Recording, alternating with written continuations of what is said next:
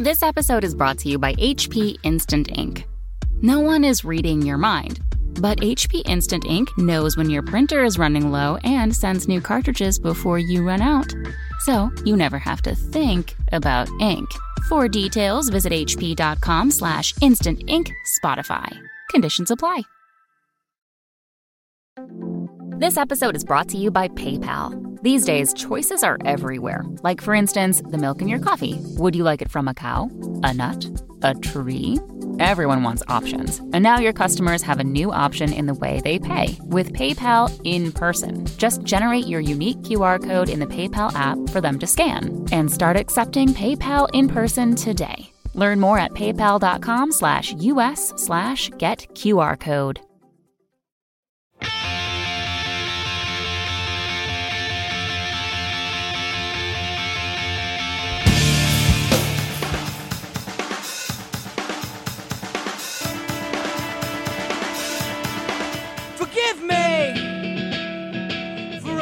Hello and welcome to episode 195 of the Washed Up Emo podcast. I am Tom Mullen from washedupemo.com. Today we welcome musician Jim Ward.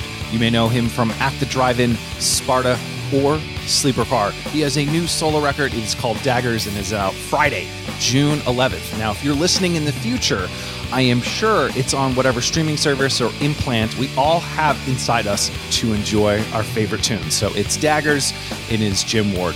He was an absolute blast to talk to and someone I've been wanting on the podcast since I started this thing way back in 2011.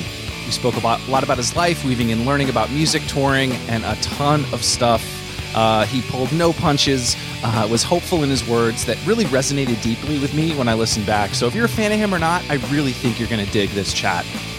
Thank you to all the Patreon supporters out there. You are my favorite people on the planet. If you want to support this DIY endeavor, go to patreon.com/washedupemo. This is episode 195. We're almost to 200 of the Washed Up Emo podcast with Jim Ward.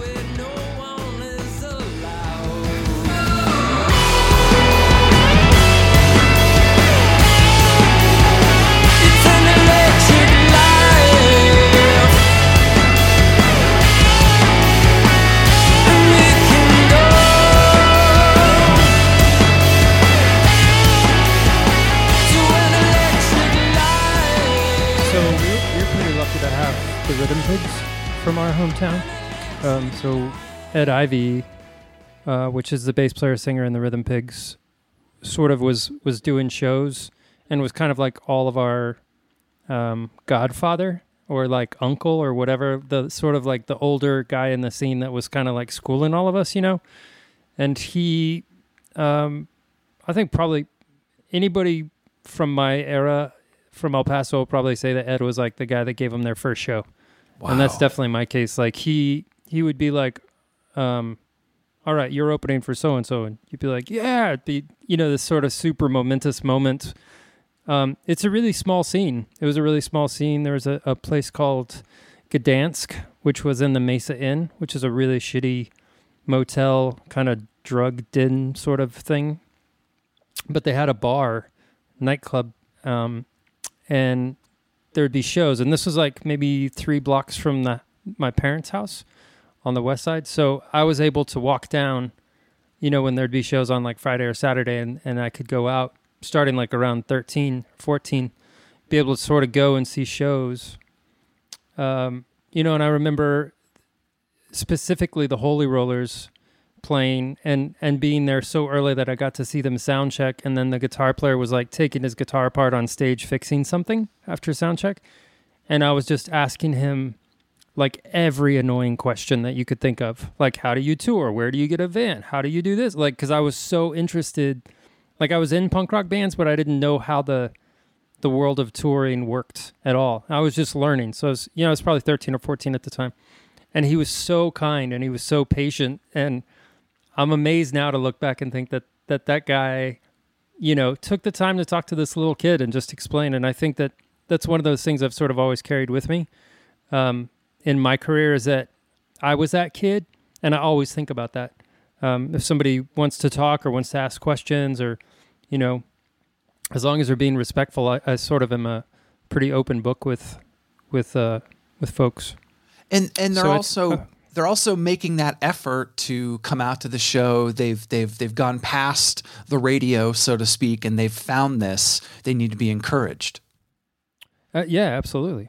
I mean, so our scene, and to further answer your question, our scene was really small, so everybody kind of played with everybody, which is why you ended up having all these sort of different genre people that grew up kind of listening to different things, joining bands together and sort of making this,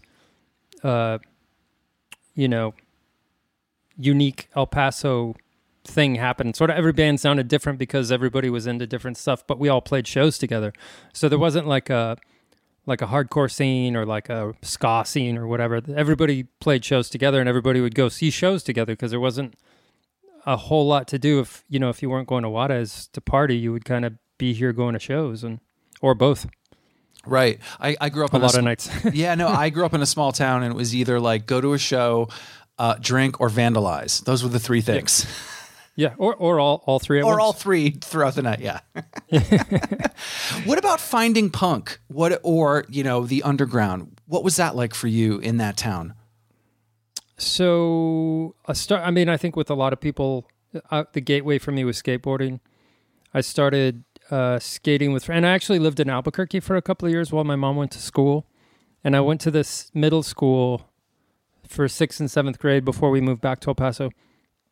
And it was like the first time I ever saw like Liberty Spikes and Mohawks and like real punk rockers, and I was, small and young for my grade. So I'm a year younger than most people in my grade. And I was a little guy. So I was like this tiny square kid, like super square kid, going to middle school and just being like, what the fuck is it? Like, I'm so into this. And then about the same time, my sister got into she's 2 years older. The sister I'm talking about, she got into like the Sunday night college radio in Albuquerque. They had a great college radio. And it was just sort of this evolution of like skateboarding and, Susie and the Banshees coming out of my sister's room. And I was still listening to like Benny Goodman was my favorite guy. So I'd listen to like big band jazz. I was like a super nerd. But started skateboarding, and then kind of from that point on, somebody gave me Subhuman's LP, The Cradle to the Grave, and that was it. Like, I remember listening to that record and just being like, this is me. Like, I totally connected to the music for the first time. Like, I hadn't been into a lot of stuff that she was listening to. It was more like the dark wave stuff. Right. Which I could grow to understand later, but this was just like, from The Cradle to the Grave, just the song alone, like, is sort of like when you love Billy Joel, Scenes from Italian Restaurant, and then you hear From the Cradle to the Grave, you realize that you can make these epic long stories, but also play punk rock. Mm-hmm. Do you know what I mean? Mm-hmm. And I was a huge Billy Joel fan too, of course. It's like my favorite writer. So for those things kind of coming together, hearing that, and again, that back then we didn't have Wiki, we didn't have Spotify. Like, what were some of those like, oh my God, I have to have more. I just remember only having a certain number of 7 inches and just repeating it. Well, I guess I'll listen to Hatebreed again, or I guess I'll listen to, these hardcore records or this punk thing. Was there a record store? Were you trading stuff with friends? How did you start to, was it your sister kind of piecemealing? It was definitely my sister. Like, she went to, when we came back to town, back to El Paso, I was in 8th grade and she was a sophomore in high school. And she went to band camp. She played clarinet in the high school band. She went to band camp at Texas Tech, which is in Lubbock, and they used to have this great store called University Records. And she came back with Jawbox, Gripe or Grip. I don't know if anyone actually knows the answer to this, and I always mean to ask Jay, but I just haven't. Gripe or Grip, and then Jawbreaker Run Fun. She brought those 2 cassettes back simultaneously. Wow. Got Pixies Doolittle. Sort of started listening to like Bedtime for Democracy. These were kind of all of my foundational music, like Jawbox, Jawbreaker, Dead Kennedys, Minor Threat, Subhumans, Dag Nasty. And I really, really evolved way more quickly to the sort of the East Coast Discord scene, I think, because it fit my mentality of like, PMA, like I was straight edge as a kid. Like I was really scared by sort of alcohol and drugs and that kind of like craziness that I would see around in my friends. I wasn't into that at all. It never motivated me or interested me. So I kind of leaned heavily, and obviously you can tell from my my career, I've leaned heavily towards the Discord stuff as opposed to like too much of, the West Coast kind of like, I don't think I even own a Black Flag record. Right. Maybe I own one. I don't own a Ramones record. Like that's just, I've sort of like, my entry point was kind of sort of dictated a lot. And I was just so captivated by kind of the DIY Discord ethos, and still to this day follow a lot of that. They just announced the 40th anniversary. Yeah, I saw that. I was like all over that. I was like, oh shit! I must have like filled up my Gmail sending that to people. Yeah. No, I saw it online on Instagram, and I was like, yep. Actually, I think I saw it on your thing. Oh, there we go. There we go. But like, I think, I found straight edge, and obviously hearing those things and seeing like there's places outside of this town or city doing things. And again, for you to find out about Discord in those years and having your sister bring back that epic haul back from University Records. Were you playing music yet? Did you have a guitar, piano, anything yet? Or was it still just listening? No, I just started playing bass in 7th grade. In Albuquerque, you have to take a mandatory music class in 7th grade for 9 weeks. And I was absent the day everybody got to pick their instrument. So when I got back, the only thing left was the electric bass because everybody was tiny. So it was really hard to play. So I ended up with that. And then there's a bunch of musicians in my family. Like my sister plays in band. My dad plays guitar. So there's always like an acoustic guitar in the house.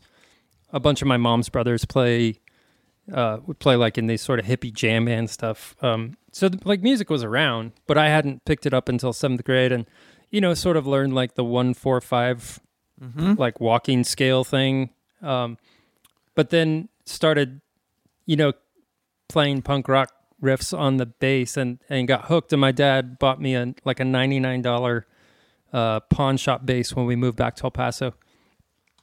And I thought it was like, it was everything. It had like the craziest action. So I got very good at playing. And I was tiny, like, in high school, when I started high school, they called me Keebler. I was really small before I hit my growth spurt.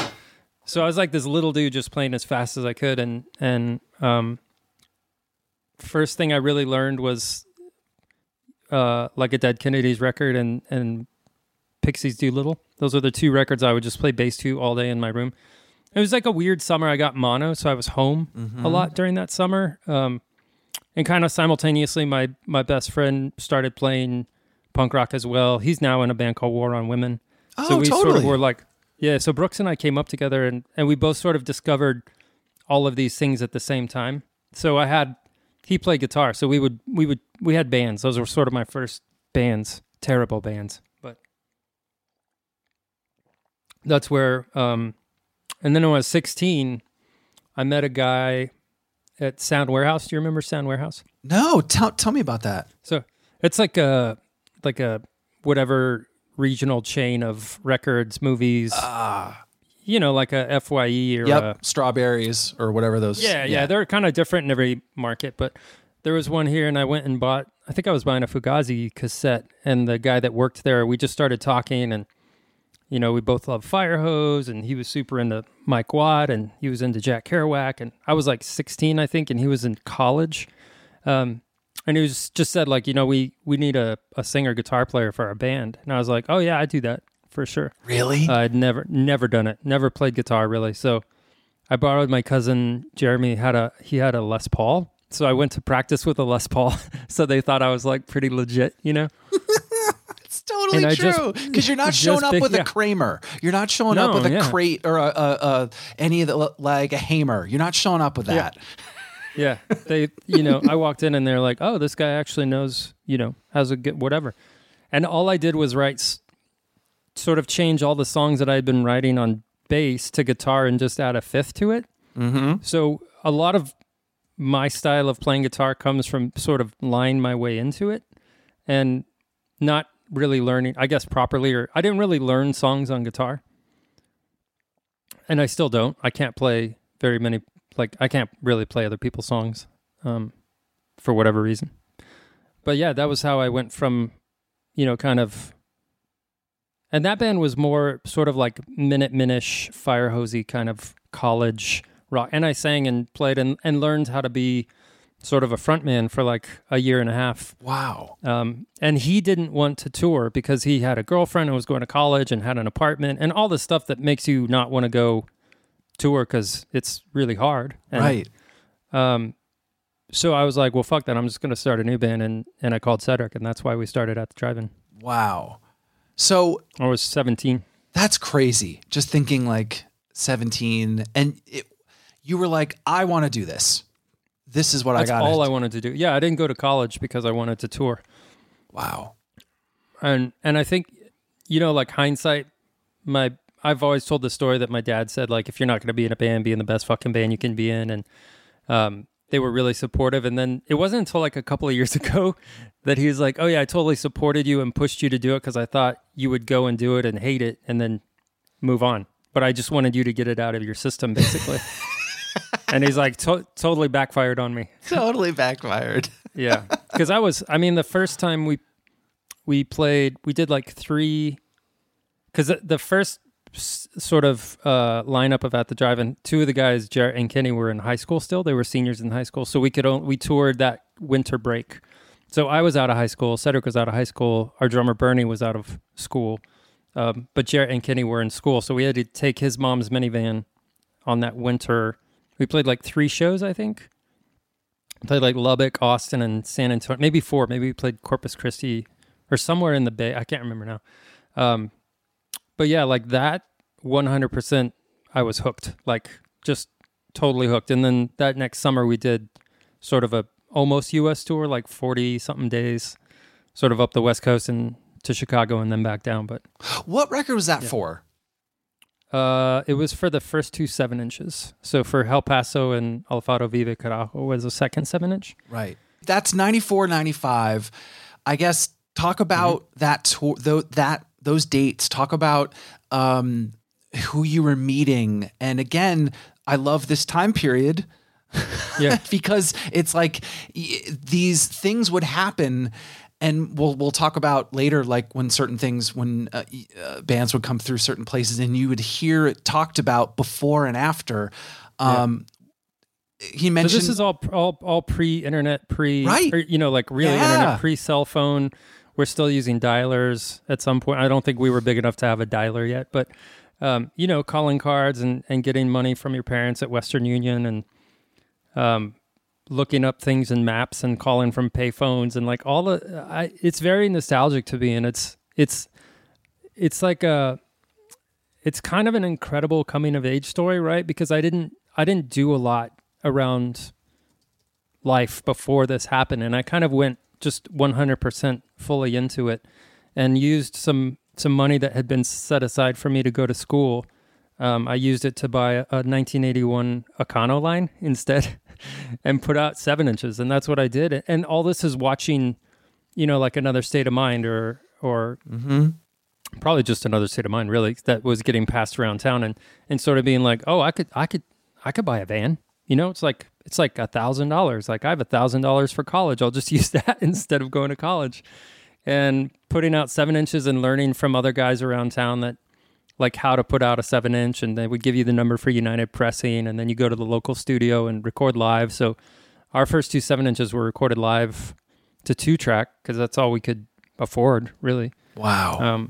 And that's all that was needed. I mean, it would have been a waste to do any more than that. That's what we were at the time. But I think that, looking back on that stuff, we met some people, or had met, sort of met people coming through El Paso, like, I want to say it was, so I did a show for Paper Tulips, which is a band from Long Beach that was involved with Flipside.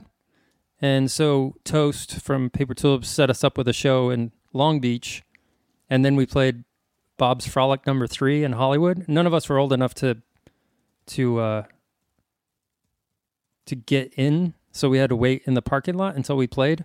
And there was like there was only a few people there, but one was a drummer from Mudhoney. One was this guy Blaze that ended up being our manager after that night, basically like put out a record on Flipside. That's how all that stuff started. Like how we got to put out a record on Flipside is I did a show for Paper Tulips in El Paso. Wow.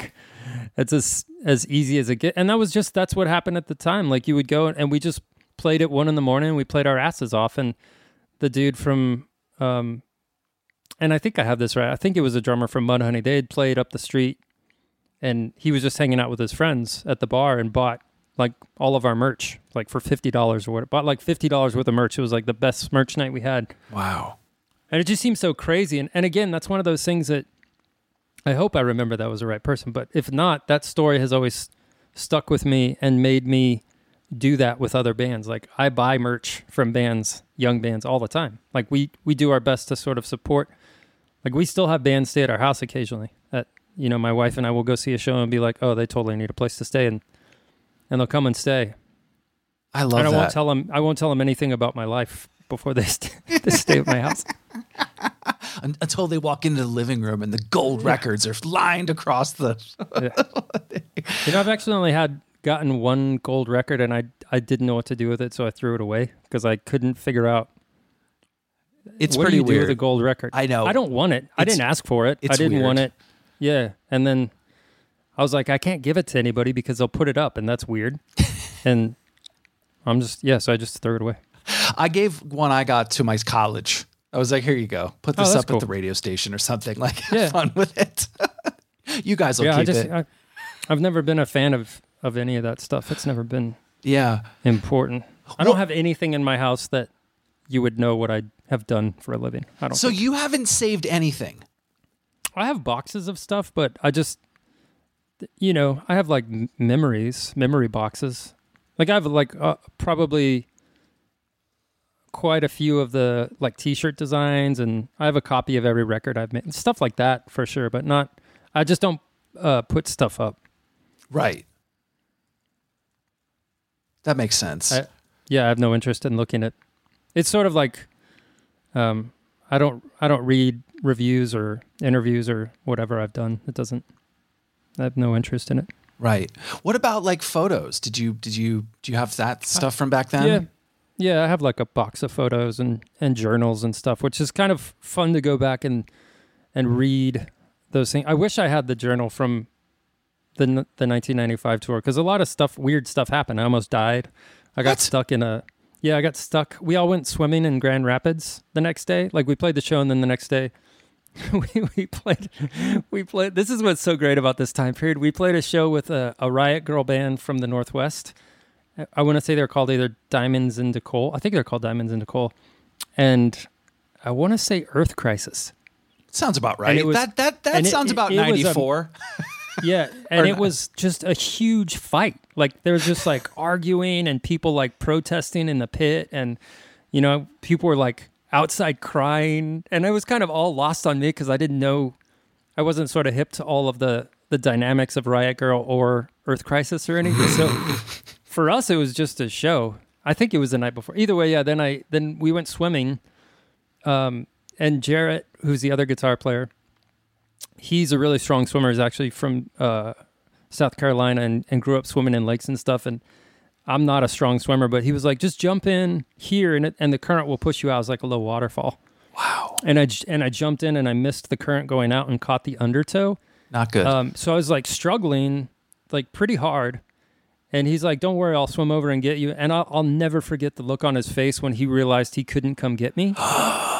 And it was such a fucked thing to feel at the moment. I was just like, my heart just sank. Like, oh man, like this is it. That dude is so upset that he can't come help me.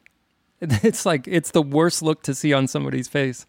And then I went under and I just got sort of stuck pinned at the bottom, and this guy's arm, I saw this arm go by me and I recognized the tattoos from the guy that we had been hanging out with. All this happens really fast. So right. But he jumped in and saved me basically and like swam me out.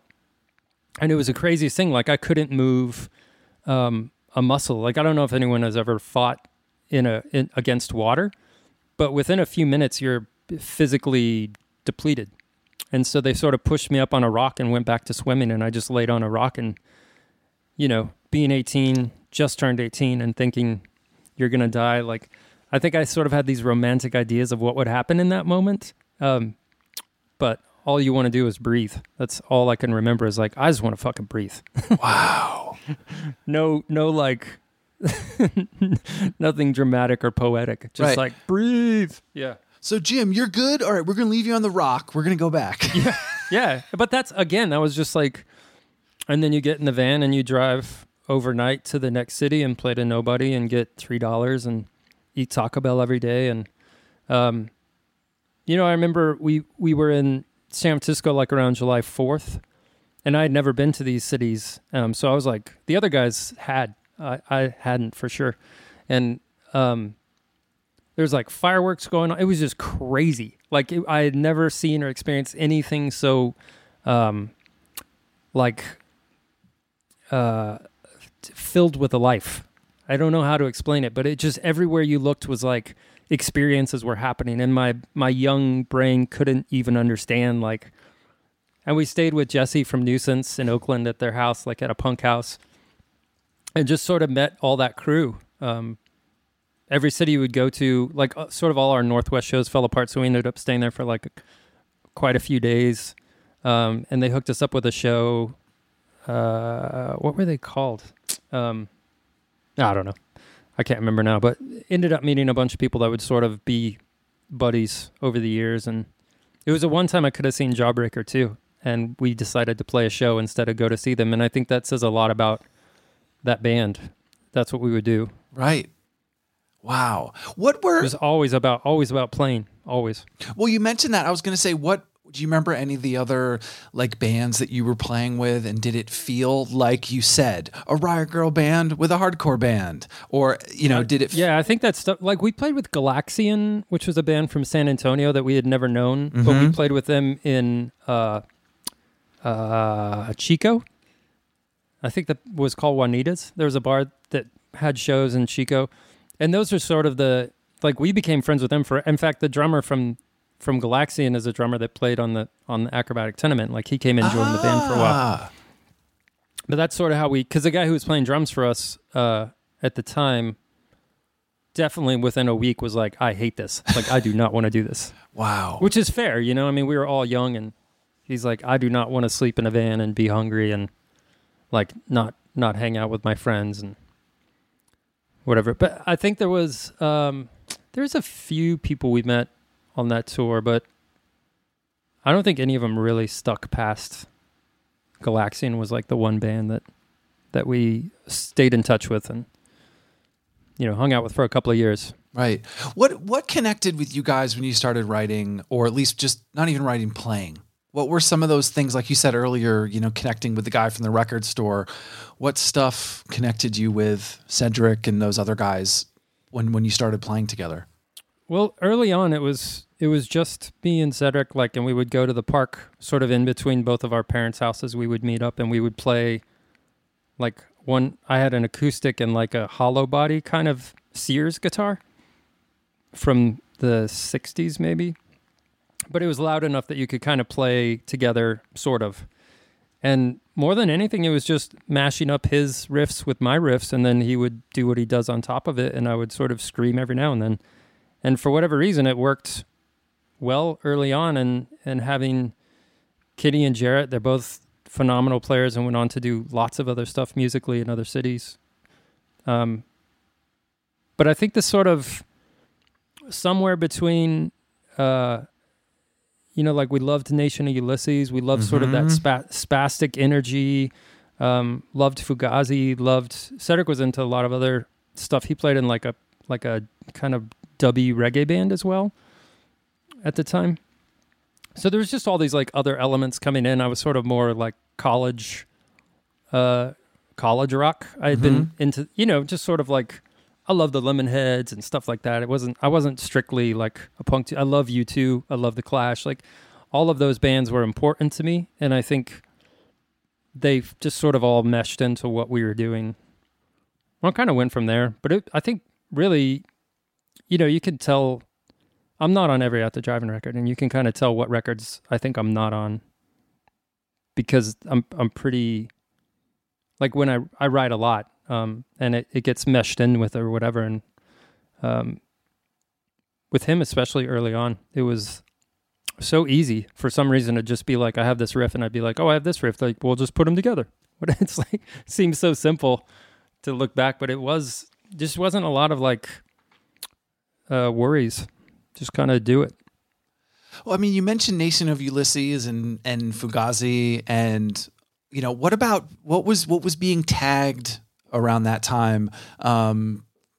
Was it like, oh, there's this hardcore scene going on here? Oh, that's cool.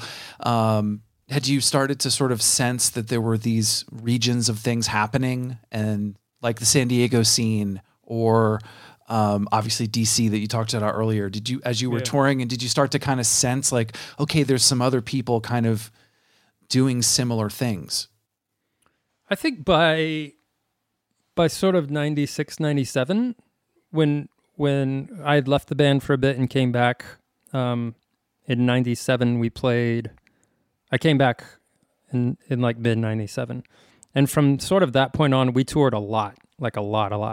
And that's when I think you started seeing these pockets of bands, and, we got to be buddies with like Jimmy Eat World, and, they would introduce us to Paul Drake. Paul Drake was like tour managing everybody, selling merch for everybody. And then he was like connecting tons of things for us. And we, went out with Blue Tip, and just once you sort of made those connections and would start playing shows together and find the people that you sort of aligned with. And when we toured a lot with the Murder City Devils because we were just really good friends, and we could spend a lot of time together. And we had a lot of respect for each other, and we didn't sound the same. Like, we had no interest. I mean, I don't know if we sounded much like anybody, but we didn't come from a scene where there was like, like around that time you would say like, oh, they're a Fat Rex band, and what they sound like because everybody, or you would say they're a, whatever it is. But we never got sort of stuck with any of that because there was just not anything like what we were doing exactly. But when we met the Devils, it was like, oh, you guys are also a little bonkers. Like, this is perfect. We all fit. We get along really well, and we have the same appetite for music and life and other things. Well, that's what I loved about that time period too, is because I got straight edge. I was into Earth Crisis, but then it got old. And I was like, what else is there? What's different? And like you said, seeing those two bands together, seeing Murder City or you guys, or actually the first time I saw you was with Jimmy Eat World on that tour with Lazy Kane, and ended up being friends with Lazy Kane later.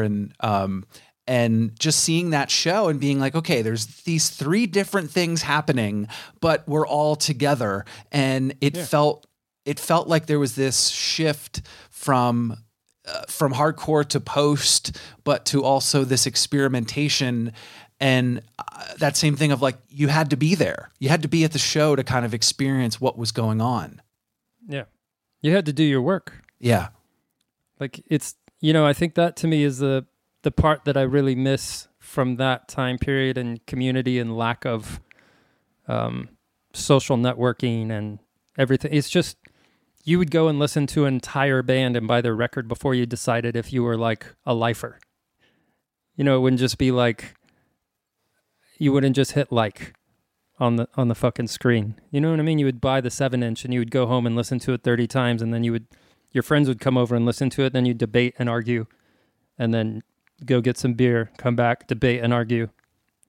All of this happening like at the Punk House. And it was such a good community for me to grow up in, because I learned so much from everybody that was like coming through, and there was so much work involved. Like, you have to listen to the whole record. You have to read the lyrics. You have to see where they're from. You have to see what label they're on. What else is on that label? Like, and then you go through all that, and then you get to, like, you're obsessed with Unwound, and then you're in Olympia, and you're at one of their houses, and your mind is blown, and you're like 19 years, you know what I mean? Like, all that stuff added up to being something that was so important in the moment. And I guess, like everybody, it comes with age. Like, I don't have those moments as much anymore, but it was so exciting. It was so exciting to be like, oh, we're going to a party at that guy's house. Like, oh my God, like I have everything he's ever done and I love it. Like I loved that stuff. It's you didn't have your whole day planned,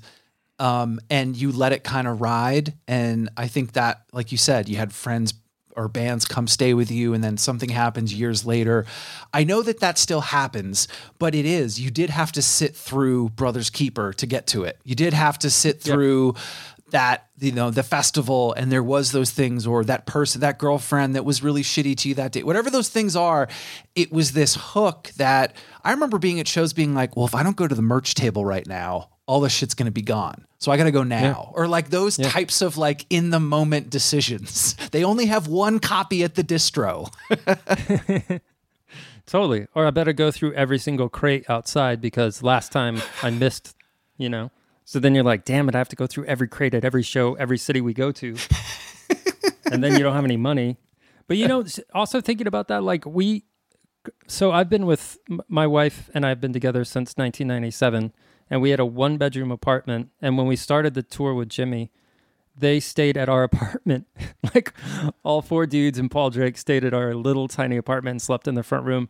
And I'm still really good friends with Jim Adkins to this day. Like we text a lot. We talk a lot.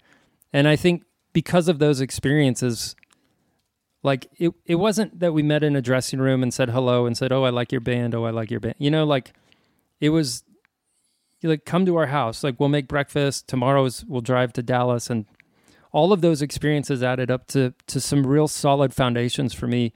And you end up being surrounded by the people that you gravitate towards. So my friends that I still call a lot are really similar to me to this day, like in their ethos, Yeah. And I think that was the last time, because as soon as it hit 2000, 2001, things started to feel faster. Obviously, the word we'll bring up in a second. Like I felt like it's so underdocumented, and that tour, that time period had that feeling of people came maybe for Jimmy, and then they saw you guys. I mean, it was in Winston-Salem at 533 Uprising. It was, the place, you'd remember it because it looks like someone bombed it. And it was run by this kid, this band. He was in a band called Code 7 and Swank. And it was like, that was talked about it's still talked about that happened. And I think those types of things, sure, there might've been a victory message board, but that was an inside kid. You had to be there. And so that part of you feeling that and still feeling connected, it's different than you and I texting. It's just, and I Absolutely. think, I feel that that's not talked about enough. And I think there's these, especially for music, it's not walking uphill both ways, but maybe it is. Like the whole thing. No, I agree. I agree 100%. So what about the word emo? When did you hear it? When did you first hear it? It was like a joke word to us. Like we were from, well, I shouldn't say we, I can't speak for everybody. I was from the school of like, I would just use the Ian response to that. Like what music, I think it was Ian, right? What music isn't emotional? Like why would you? Yes, totally. And they had to carry the brunt of that, but we got lumped in at some point. And I feel like there was like probably said some shitty stuff about it in interviews at some point, like because in 2000 we were getting really, really big and people wanted to put that. I mean, it's what people do. There's no reason to complain about it. It just is, right? Like people want to say you're going to be the next big thing, or you're the next Nirvana, or you're the new, like the rise of emo or whatever it is. We shied away from that 100% and never used it as a brand or a calling card. And it was like a joke to us, honestly. Right. Like we would make fun of it. Even though you guys knew about Still Life, knew about Nation of Ulysses, it was still because that word at that time was associated with something else. That word was only associated with outsiders to me. Right. Like there was nobody doing what we were doing that was using that word. So for us, or for me specifically, like I would mock it because it'd be like, oh, you you so don't know what you're talking about that you're trying to put a label on us that we don't use. Like, you can't. You can do that. Obviously, people did do it, but it just wasn't. I don't know. I mean, I wanted to. By that point, I just wanted to be in the Clash, so I didn't want anything to do with. Right. As things got bigger, I got more. I got grumpier. Well, that's the interesting part about like certain things. Like you said, if I was interviewing then about it, even if you knew, oh, Tom like knows all these bands and friends with all like, but you'd still have that same. It's almost like it took time for a lot of people that were thrown into that word, and the repercussions still exist. I didn't even know that. I forget who did it, like who first said that about at the drive-in in that word. I was like, what are you talking about? They're a hardcore band. They're like what are you talking about? I wouldn't have considered us a hardcore band either. It's a weird, really? No, not at all. Not at all. Was it because of the bands that you were touring with? Do you think that's why myself and others maybe put that in that word? Or I think it's just perception. I mean, if you listen to a record and say it's hardcore, and I listen to a record and say it's post-punk or what does it matter? It doesn't matter. It's just a way of communicating. So if you're communicating to somebody who understands your definition of hardcore, then of course that makes sense. Like, I just have a different definition of that stuff because of where I come from. And it wasn't homogenized, and there was no global brand of hardcore, right? So all of us had our own definition of it, and I always just considered us a punk band, like just a punk rock band, and I was happy with that. And then when we signed to Grand Royal, I dropped the punk part and just said we're a rock band, and leave me alone after that, because I know what's coming. I know the argument. I've had it. I wouldn't listen to Jawbox when they signed Major. Right. I wouldn't listen to Jawbreaker when they signed Major. Somebody played me. What is it? Dear You? That's a Major label one? Yep.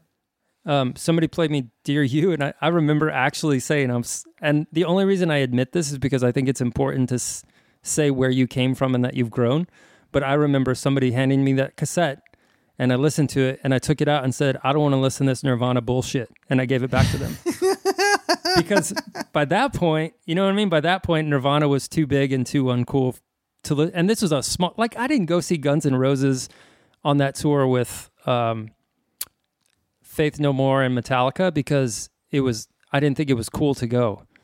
And I hate myself for that. Like, why didn't I go have that experience? Because those are fucking phenomenal bands. And like, I love Dear You now, but at the time it's just that like, fuck that major label shit. Right. So like when we signed and we were getting bigger and people would come up and start with me, I'd be like, I know, I'm with you. Like, we could have this argument, but you're not going to say anything that I don't already understand and have already argued and come to a new understanding of how life works because I'm not 19 anymore. Right.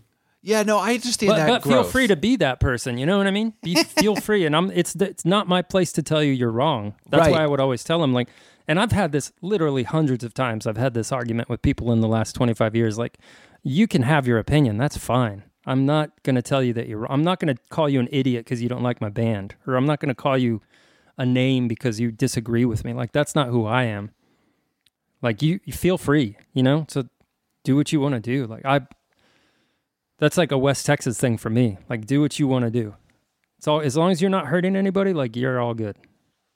What about, and that makes total sense, the context to why you're calling something, how did it affect the band itself, maybe not in interviews, but with each other, about those moments, starting with In Casino Out, where it was like these things started to happen, and then with the Grand Royal record, like, were there discussions between everybody of like, we're getting hit with all this, like, was it yelling at the publicist or trying to figure out different things to do? It just seems like everyone was running from any word at that moment, regardless of the band. I mean, I just don't think, at least for me, I don't think I could understand what was happening. Right.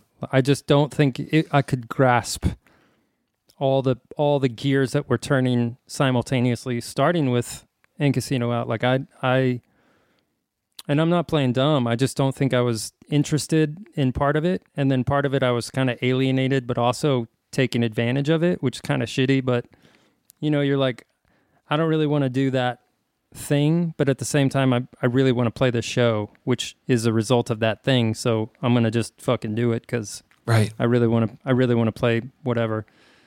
And I think that we were real young. I was 23 when we made Relationship with Command. That's fucking young. I didn't understand how this stuff worked. I still lived at my parents' house at that point. Like, I moved out for like a year at a shitty apartment and then moved back to my parents because I didn't even know how to be a grown up, So I don't think I knew, and I think anything that I could say about that time period would be a reflection of living through it this long. Mm-hmm. Which is fine. But I think honestly, I don't know the answer to those questions. Like, I don't remember what it was like in the moment. I have journals from that time period, and there's some pretty dark stuff from my end.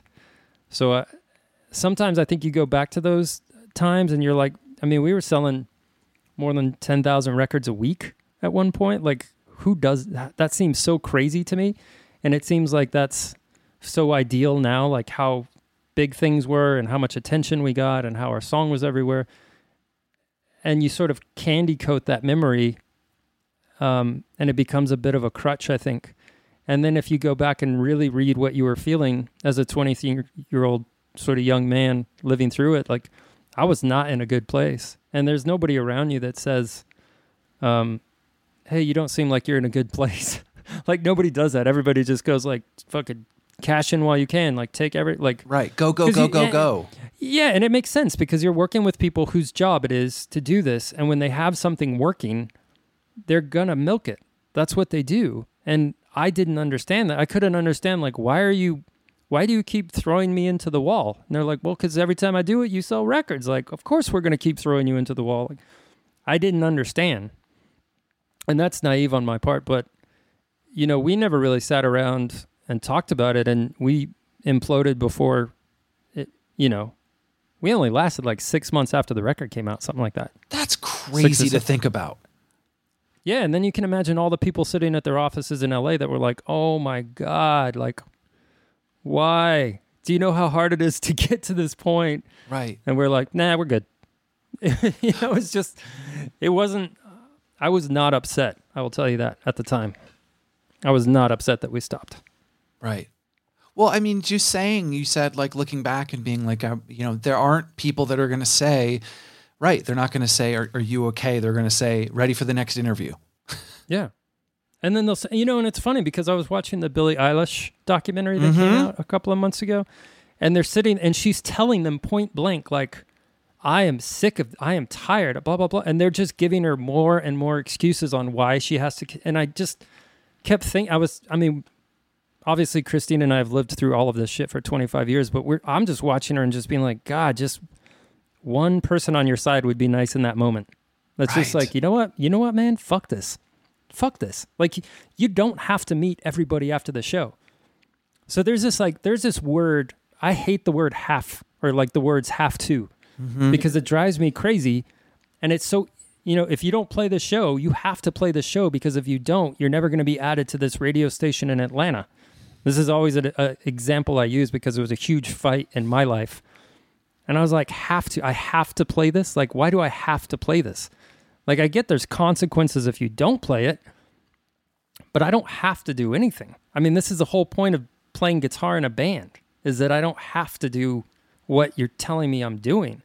And you build this career where you're surrounded by people who keep telling you have to do stuff. Like, you don't have to meet people after the show. That's ridiculous. Like, why? If you're tired, go to bed. Right. You know what I mean? Instead of staying up super late and stressing yourself out, and nobody else has to carry that except for you. And then I know that there's like an algorithm going through these people's heads, which is like, I can push this far. They're not going to fire me because I'm almost irreplaceable, right? At that point, it's like, how do you fire the biggest publicist in the world? You don't. Like, that's not going to happen. You're going to get talked out of it or whatever it is. Like, you had nasty little man, didn't you? Oh, I did, yeah, and I love Steve, but I'm talking about. No, I know. I'm talking about Billie Eilish, not. Yeah. I'm just kidding. Yeah. No, I think he's one of the good ones in my book. Yes. That's a guy that will listen to you when you say, it's like you go backstage and a member of the band is literally crying because they're so tired and stressed out and sick and just fucked up, and just listen to them, you know? Like I remember going on tour, like Sparta went on tour with Thursday before the first Sparta record came out. And it was supposed to be like a co-headline thing, and the first show was in Fort Collins, I think. And we were like, yeah, this isn't co-headlining. Like, this is ridiculous. You guys are huge. So we would just play before them every day and watch them and watch the crowd. And I spent so much time talking with them on that tour because we had just lived through this 2 years ago. Mm-hmm. And we spent so much time talking about, like, and this is going to sound super emo, right? It's like, we spent so much time talking about, like, it's okay to say no. It's okay to not want to do this. It's like, this stuff is going to keep happening. Like, the momentum is going to keep building it, and you can put the brakes on when you want to. Like, you're ultimately in charge. And I think ever since that tour, I've always tried to be like the older guy in the scene that's telling the younger kids in the scene, like, the truth about this stuff. Mm-hmm. And I think it's just important. Have you listened to the Patrick Carney interview with Joe Rogan? No, I haven't. So it's a Black Keys, but it's just Patrick talking the whole time to Joe Rogan. That dude tells the truth in that interview about the industry and like what it does to you and what people do to you. And I actually sent him a note. I didn't really know him, but I sent him a note after I heard that. I've listened to like 3 Joe Rogans, and that was one of them. And I sent him a note afterwards and just said, yo, thanks. Like, thank you for being fucking honest. And we actually ended up being friends. Oh, that's right. Because of that. But that's true that you say about those decisions. I worked at indie labels, Equal Vision, Vagrant, a bunch of those places, and they have a different way of doing things. And there are some big decisions that were made. But when I started working at majors and starting to see, like, there's 2 slots, we're going to give it to this one band. And it is. Hey, guess what? You got to fly to Grand Rapids tonight.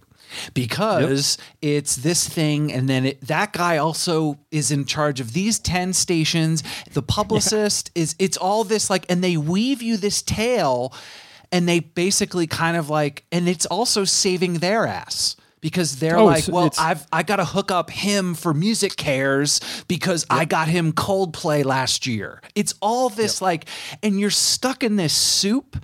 And me as like the kid being like, I'm never going to work at a major. And then I did. And then not that it almost killed me, but it almost killed me. And I was like, this is not worth it. And I remember I actually mentor college kids for my school, and they're always like, oh, I want to work at Sony. And I'm like, that's great, but here are the things you need to know ahead of time to keep thinking. And I feel like for you guys on that end of hearing this diatribe from them, and you're a band, you're young, you feel it in your heart of like, I want to do this. I want to appease people. And I think it's a huge thing to not necessarily walk away, but make those decisions, because you're 100% right that you're in charge and that it will come again. Yeah. It would have, I mean, I don't regret anything that's happened, but people could have done a better job of taking care of us. I've always held that irritation at the least. Like, you can't expect us at that level of what was happening as quickly it was happening, and all the things that are being thrown at us, and all of our relationships changing. I mean, some people are getting more famous, some people aren't, and probably want to be more. And some of us are in the middle, just trying to keep themselves together. And then you're expected to think about 5 years from now. Right. Like, well, if you do this, you're going to be so good in 5 years. And I'm like, I'm not going to be alive in 5 years. I'll be honest with you. Like, I'm going downhill really quickly. And of course, I can say that now because I lived through it, and I can look back and I can see all the signs that were happening. But like, I was on a bad path for sure. Was it just being out all night, influences, like just the usual, not usual, but the things that happen when you've got everybody saying yes? like, so for me, I'm not like a drug guy at all. But for me, it was more depression and alcohol, which is the musician's combination of why we sort of play music in the first place, is because we're dealing with trying to express ourselves to figure out things. And then you're just fueled by free booze and all the other stuff that comes with being in a band. Like, and I certainly didn't understand depression or mental health. Nobody talked about it. I mean, it was way later in life before I ever got into therapy and started understanding like why I do some of the things I do. And I'm a self-destructive person, and it took a long time to realize what I was doing to myself and to the people around me. I mean, the people that I love the most. Like, it's not, even though we're not super tight now, like, I love those guys, and we went through crazy shit together, and I probably put them through the ringer on a bunch of stuff and put the people that I love around me through some pretty tough situations. It's selfish. At the end of the day, it's really selfish, and I understand that better now than ever, and that's why I'm probably as happy as I've ever been and enjoy making music and tour when I want to, and I'm totally comfortable with what I do and the level I do it at, and I'm not trying to be anything I'm not. That's sort of authenticity is really important to me. Kind of feels like the late 90s. It does. You know, you're comfortable. You've got this sense of unknown that I loved about the show, or the record store you walked into, or the person you met because of the t-shirt, and being able to, I don't know, think on the fly too, like being able to take a moment and know that it's happening. And I feel like that's great that you feel that today. Yeah. I try to pick my words really carefully when I say things like this, but I just think I've been really fortunate in my life to experience what I have, and to live through what I have when a lot of the people that I love around me did not. Right. And I mean, I'm a kid from El Paso, and I've gotten to see the world, and I've gotten to meet my heroes, and I've gotten to play to a zillion people, and it's nuts that I still get to do it. And I'm incredibly appreciative that I still get to do this, and that I still want to do this, and that I've found like a really good place. I love that. Well, I think it makes sense to talk about, like, as I'm a guitar player, I love writing your guitar lines. I'd love to talk about Sparta and some of those songs and that feeling, because again, for me as a guitar player, I loved what you brought to At the Drive-In, and then this sort of felt like it was this opening up of your things. Is there things that you remember from that first record, writing wise, that you enjoyed? The first Sparta record is a lot of sort of like Air, which is a song off Wiretap Scars. A fan pointed out to me the other day that if there's an At the Drive-In live video where I'm playing that riff in between songs. So I'd obviously had some of this stuff just like mulling about in my head. And then when we decided to do Sparta, I went and played with some other people right before we started Sparta and kind of worked out some of that stuff.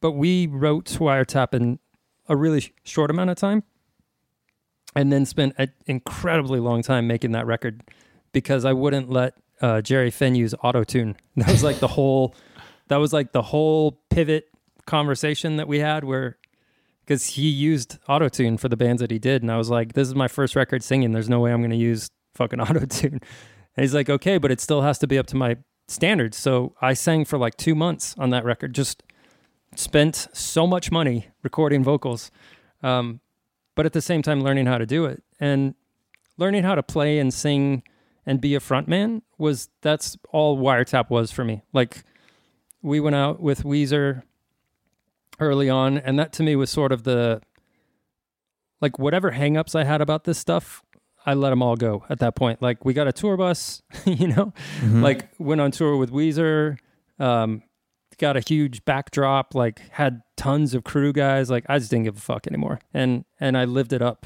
hard, like harder than I should have. But that was, I I guess it was one of those things where it was like, if we're going to do this at this level, then I'm going to ride it out. And I did all the way up until sort of making Porcelain, when it's sort of, I couldn't sustain that version of me anymore. And it started kind of falling apart at that point. I mean, it's also interesting too, that time period of the scene and what things were around, and, you know, sort of resetting a little bit was almost, I think, smart. It was the only way at that point to move on. And it's like, you know, every single interview I did, that's all we talked about was like, what happened? What happened? And some guys got really aggressive about it. Some guys talked shit about the other guys. I just sort of fell deeper and deeper into like, what does it matter? Like, I don't care. I don't care about, and it leaves, I think it left people with this idea that I didn't care about the band, or I didn't care about those times. And,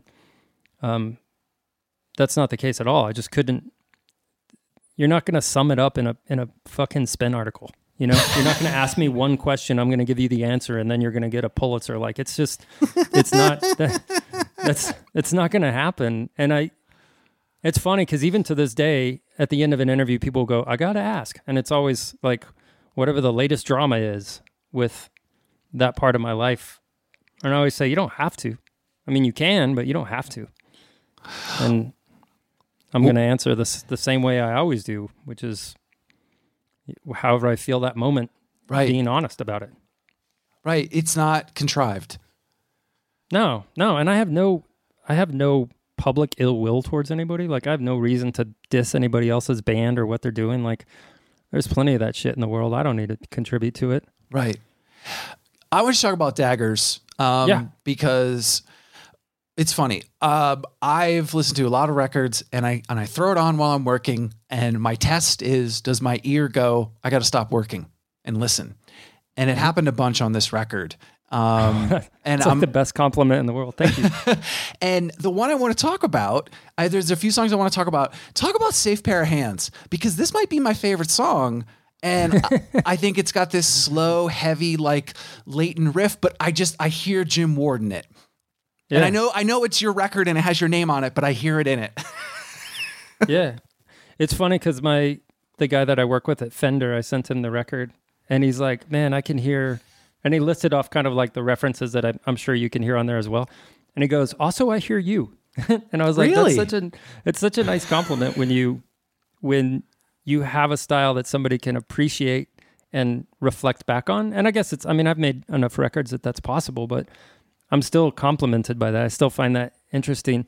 And that my favorite part about that song is I was going to my little vocal setup to sing, and I was making tea, and I burned my arm on the kettle. Like, I reached over the kettle as it was boiling, and I like fucking burned my arm. And it was this weird triggering thing, and that's the whole song is based around that song, but that lyric. Wow. I burned my arm on kettle steam. I think I can't believe it remembers me. It's sort of, it was that moment triggered something for me, and it's deeply personal. It's a deeply personal song, and I don't always know who I'm singing to. I think a lot of times I sing to myself with advice or reassuring myself. It's just my way of writing. But I do believe in karma, and I do believe that it comes out in your music. And that's kind of what that song is referring to. Like, I want to be a good person, and I want to make good records. And I think that they're tied together. Those two things are tied together. I don't think they're separate at all. Maybe for some people they are, but not for me. Like, I like that. One thing too, with the song Foreign Currency, I think there's something about being simple and having a simple riff, but have it be memorable, like kind of like a Tom Petty thing, where literally that's CDG, but why is that literally, I can't stop listening to it. How did that song come together? I don't know if I remember exactly how. All this stuff happened with COVID? Writing I wrote the whole record like in three weeks. Basically, I would write a riff and then send it to Tucker the next morning. So I'd kind of write a riff at night, send it to him the next day, and then he would give me drum demos in the afternoon. We didn't have much to do, basically, so we had a lot of time. But I don't know where the riff came from. It's a weird thing when you write without other guitar players or without band members, because all of a sudden I'm playing guitar to myself and then taking things out and adding things. Mm-hmm. But I do it really quickly. I do it all within a few hours. I don't really go back to it that much. And then it's kind of there. I sort of always feel like if something is good in that first few hours, then it's good. And if it's not, just put it on the shelf and come back to it a few years later, sometimes 10 years later. I love that. What are you most looking forward to with this record?